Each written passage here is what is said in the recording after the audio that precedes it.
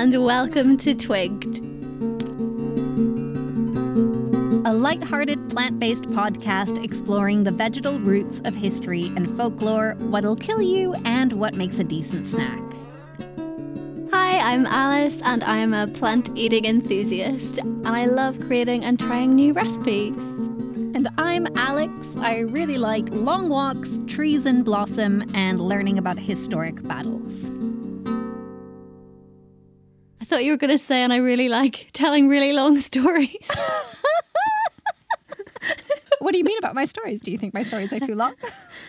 Hello, I'm Alice, and I really like listening to really long stories that are vaguely connected to plants. I've got a treat for you in just a bit. Oh, thank you. I'm so excited. So, this week we're talking about hawthorn. More specifically, the common hawthorn. And the Latin name is Crataegus monogyna. So, Crataegus comes from the Greek kratos and achis. Kratos means strength because the wood is really strong, and achis means sharp because of the thorns. Monogyna, mono means one, and gyna for ovary or seed, like gynecologist, because of the haws, which are the fruit of the tree, and these haws, well, the haws of the common hawthorn have one seed. There are other kinds of hawthorn where they have more than one seed. So it's from the Rosaceae family, which we have encountered before. Turns out there are tons of trees in the Rosaceae family. Do you want to know some other names for the common hawthorn tree? Oh, yes, please. So it's also known as the May tree because it blooms in May. The whitethorn and the quickthorn. As you said, there's another hawthorn variety called the Midland hawthorn. Common hawthorn has one single stigma and seed, and the Midland hawthorn has two. And the leaves are very slightly different as well. The association with May, I feel like we've jumped the gun a bit with talking about this particular plant because it's really going to come into its own in May. But actually, having said that, the one right outside where I live is starting to have little leaves already. So that's... Oh, nice. Yeah, it's happening. It's all coming. There were little buds, and then today I noticed a few leaves, which is quite appropriate. They kind of remind me of oak leaves, but a little bit smaller and with a more slender base. Yeah, but a similar kind of shape. Yeah, they've got these deep lobes, and they're not entirely serrated, but they've got a little bit of a tooth at the end of the lobes. If you live in the UK, you've almost definitely seen a hawthorn tree because they're everywhere. It's sort of like the top number one hedgerow tree. They're quite small. They tend to grow to approximately 6 meters, although I have seen that they can grow taller.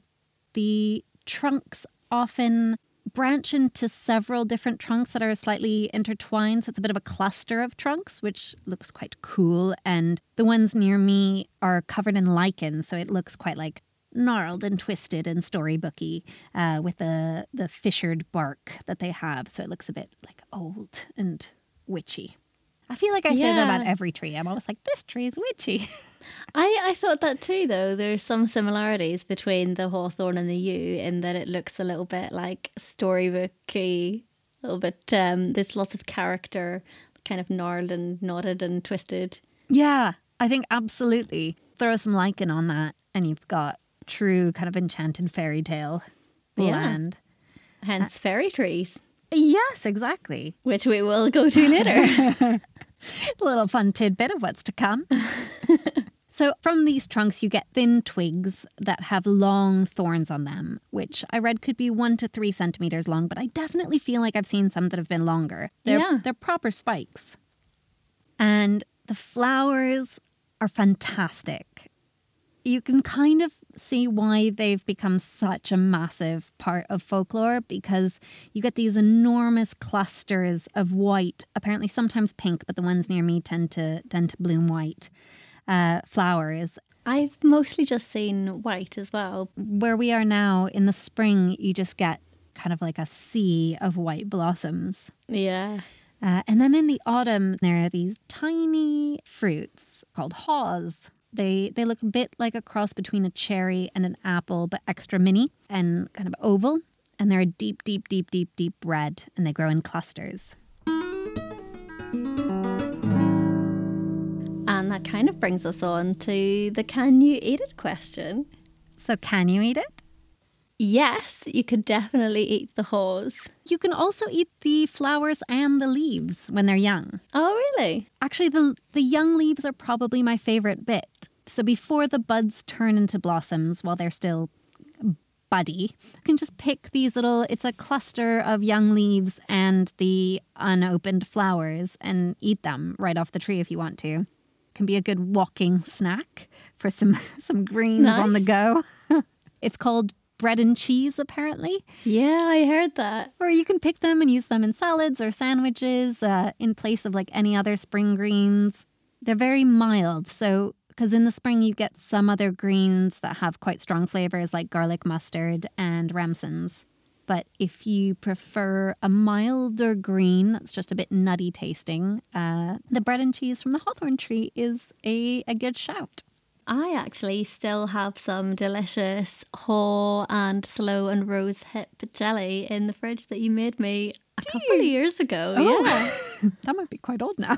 It's still good. Okay, good. I think there's enough sugar in it that it's going to be good for a long time. There's a lot of sugar in it. I'm still eating it anyway. We made some this year too. I did it with sloes, haws, rose hips, and blackberries.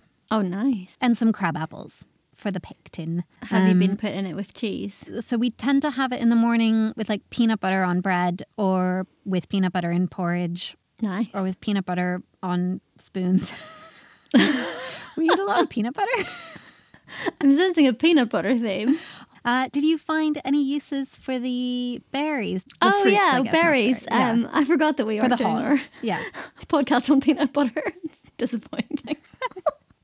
So in addition to the jellies, you can also make kind of like a haw ketchup type thing that I found a recipe for it with vinegar and sugar and salt and chili. And it was a nice dipping sauce. But it was so laborious because there's not much flesh on them, but there are massive seeds. It was absolutely delicious. Oh, wow. You can also apparently make it into alcohol, or you can de-pip them and dry them for tea. Oh, cool. And the blossoms can be used to make wine or syrup. But one of the sources that I looked at did say that they're a bit fishy smelling. Okay, yeah. Yeah. So could you just swap out sloes for haws and make a haw gin? I think you can make a haw gin. I will investigate, because if they're delicious, but I have misled you, though. They're edible, but they're not necessarily delicious. Oh, okay. Only with all of the sugar and spices and stuff. There are some foragers who say that if you don't think haws are delicious, you're just eating the wrong haws and that you have to get them at the right time of year from the right tree.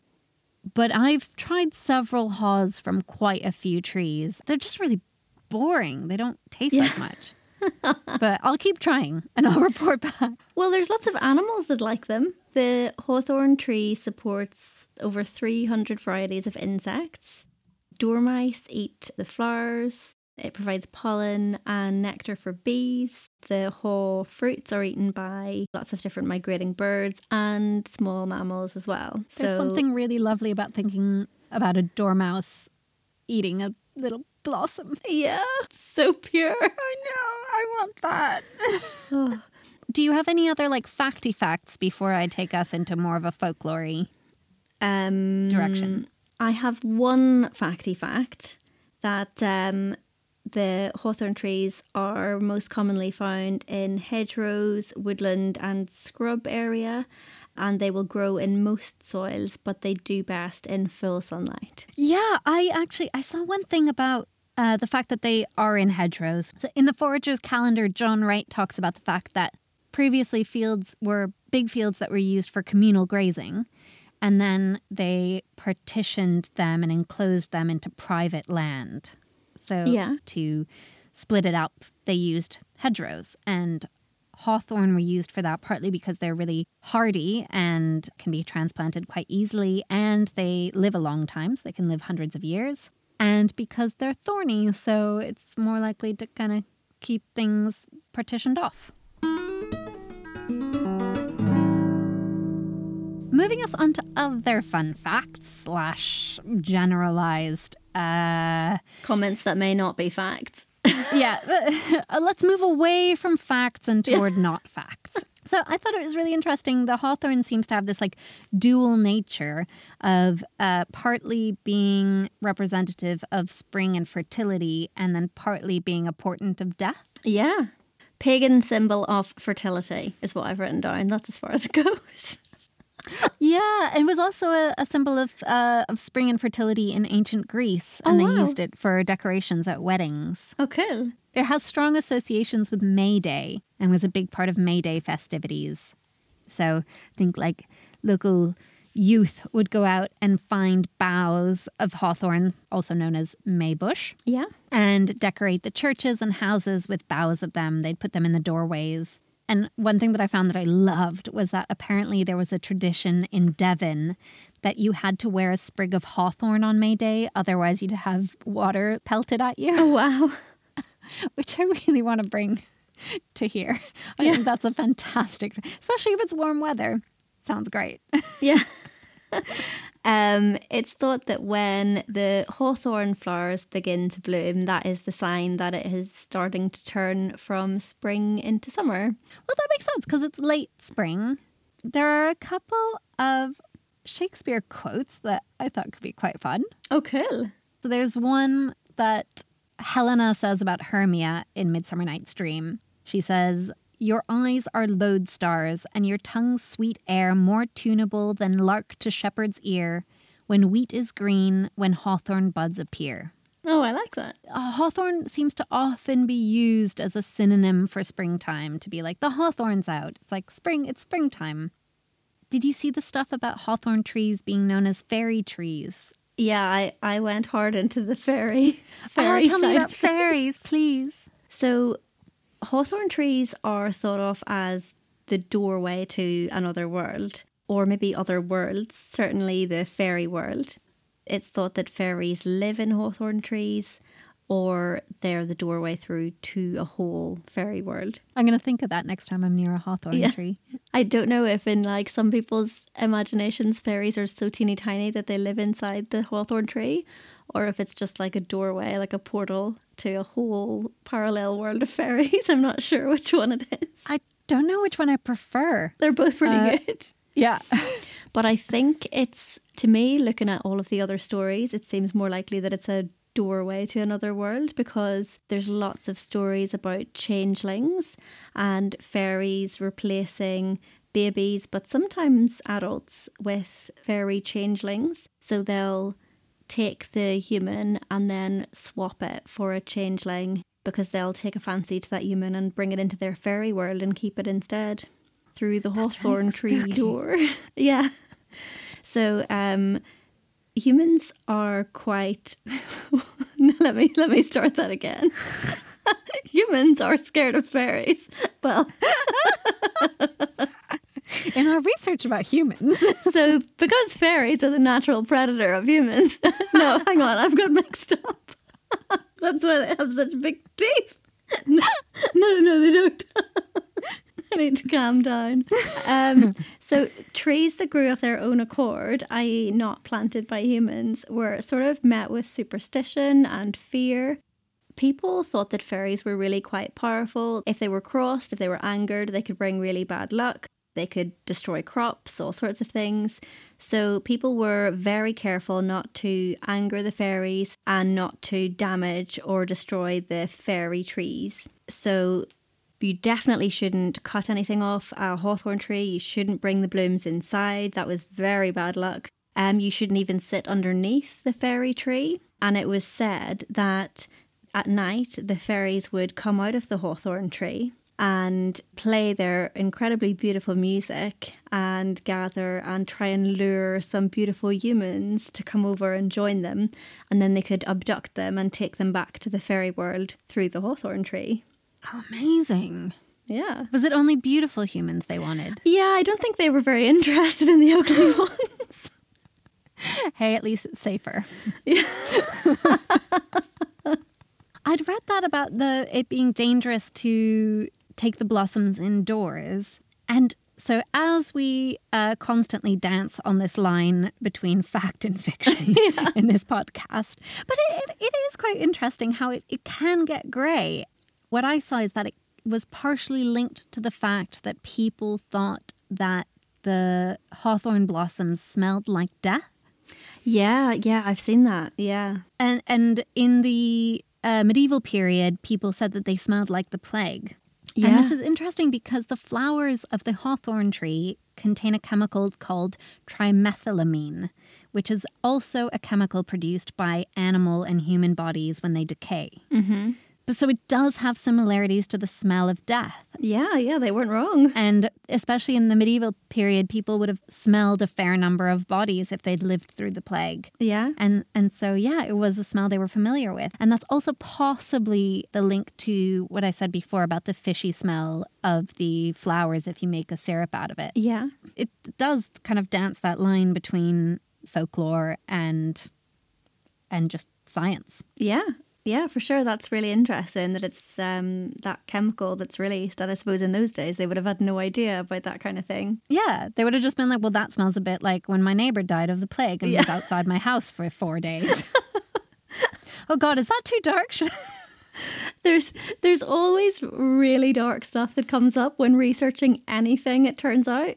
They're like, oh, what about this pretty flower? It's like, this pretty flower was linked to death and destruction in the whatever century. And you're like, oh, God. Do you want me to tell you a couple of other maybe facts about superstitions linked to hawthorn trees? Yes, please. We know that people were very superstitious about hawthorn trees and that it was very important not to damage them and anger the fairies. But that superstition has lasted all the way through until present day. So I saw a couple of examples of this. So apparently in 1999, they were building a road between Galway and Limerick. And they had already, they were well into this project. And then they found that there was a hawthorn tree in the way. And they were so superstitious of cutting down this hawthorn tree that they just completely gave up building this road that they'd started. And apparently, postponed the work on the road until someone was finally prepared to go around it. That's amazing. Yeah. I love that. Oh, that's incredible. Apparently in Tyrone, which is where I'm from, I thought this was a fun fact, someone cut down a hawthorn tree, and because they did that terrible act of cutting down a hawthorn tree, their ghost has been haunting the spot where the hawthorn tree stood for years. And apparently there were sightings of this ancient ghost in that spot reported in 2009. So there's still talk about this haunted hawthorn tree spot. Field trip? Yeah, I don't know where exactly it is. It didn't say, but Can we find it? I love a ghost. Let's investigate. I cut down a tree and now I'm doomed to wander the earth. Yeah, forever. The fairies are angry with me. Did you see the stuff about hawthorn trees, fairy trees being hung with cluties? Cluties. Cluties? Is that like rags or pieces of... Yeah, like little pieces. Cluties are pieces of cloth and rags that you tie to a tree as a kind of like a prayer or a blessing. Okay. And I've definitely seen some clutie trees or trees hung with cluties before. I love that word. It's like Rumbledy Thump last time. Oh yeah, it's really good. I like it. Did you see the best stakes for staking vampires are made out of hawthorn? Oh no, I didn't see that. But I did find out that witches' brooms are made out of hawthorn. And apparently a hawthorn is a really good wood to use to make a wand from because it's very powerful. Excellent. So make a wand. It can double as a stake if a vampire comes round. Yeah. And you're set. This is a legend of Merlin and Nimue. Nimue was also known as the Lady of the Lakes, among other things, so that might be a more familiar name. Oh yeah, I know that from the legends. Is she the one who brings Excalibur to Arthur? Yes, great. Yes, yeah. That is the same Lady of the Lake. Yeah. So Merlin was the advisor and the guide to King Arthur. And Nimue, who was also a sorcerer or goddess of some kind from Welsh folklore, she basically wanted that job. She wanted to be a powerful sorcerer as well. Merlin was a seer or a prophet, so he could tell that in his future his downfall or his death would be caused by Nimue. Even though Merlin could predict that Nimue was going to be the cause of his downfall, he was apparently so infatuated with her and in love with her that he just went along with whatever she said anyway. So Nimue wanted to be the King Arthur's advisor and take Merlin's place. So while they were on a journey, she lured him into a hawthorn tree and trapped him inside the hawthorn tree. Excellent. And legend has it that he's still trapped inside the hawthorn tree. So if you're walking past hawthorn trees and you hear voices, it's the voice of Merlin who has been trapped there forever. And Nimue was able to take his place as King Arthur's advisor. Absolute boss move. Well done, Nimue. It sounds like Merlin was an incredibly creepy mentor, and she did entirely the right thing. Yeah.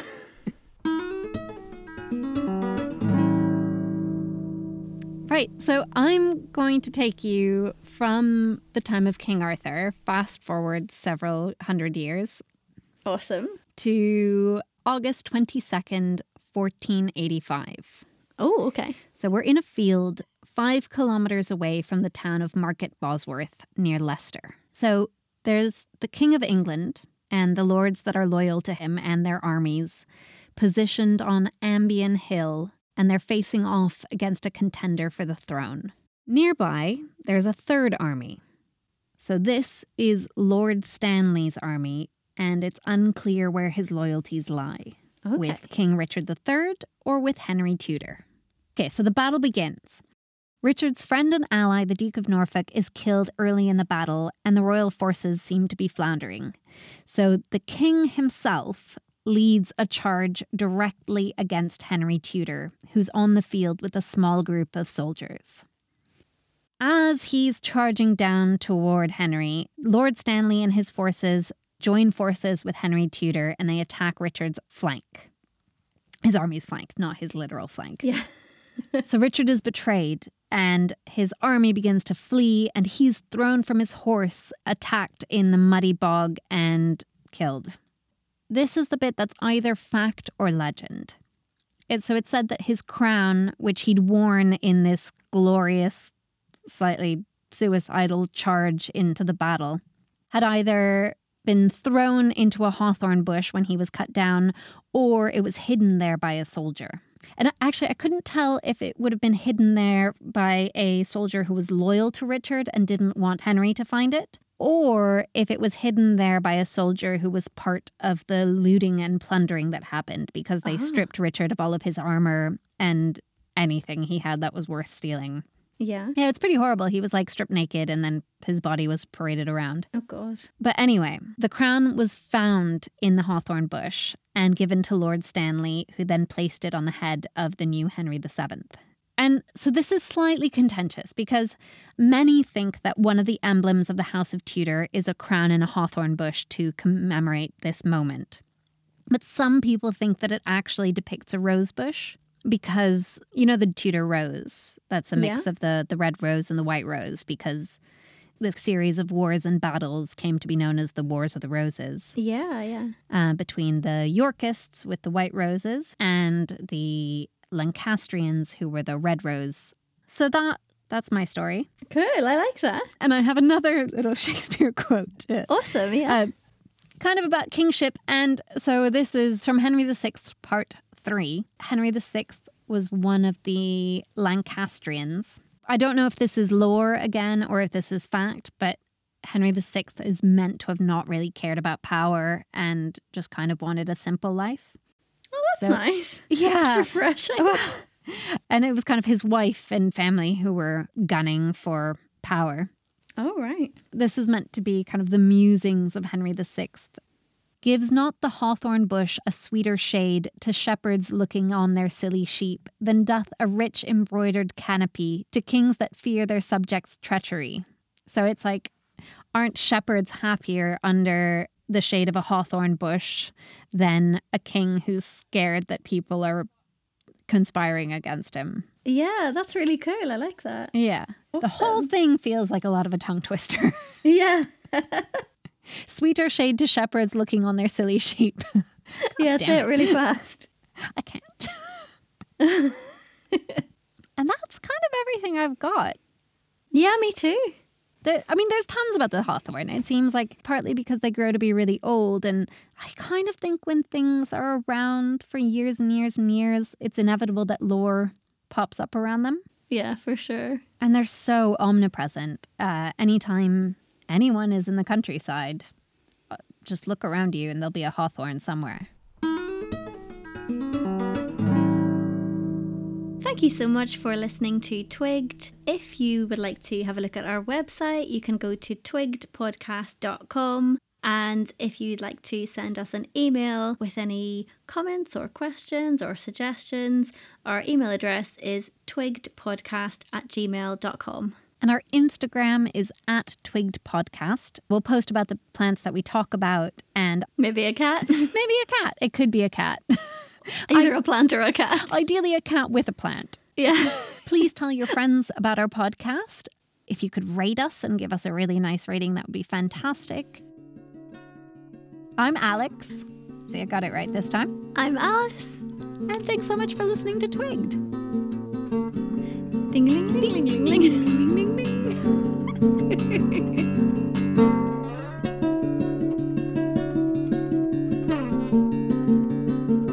How much do you like plants on a scale of 1 to plants?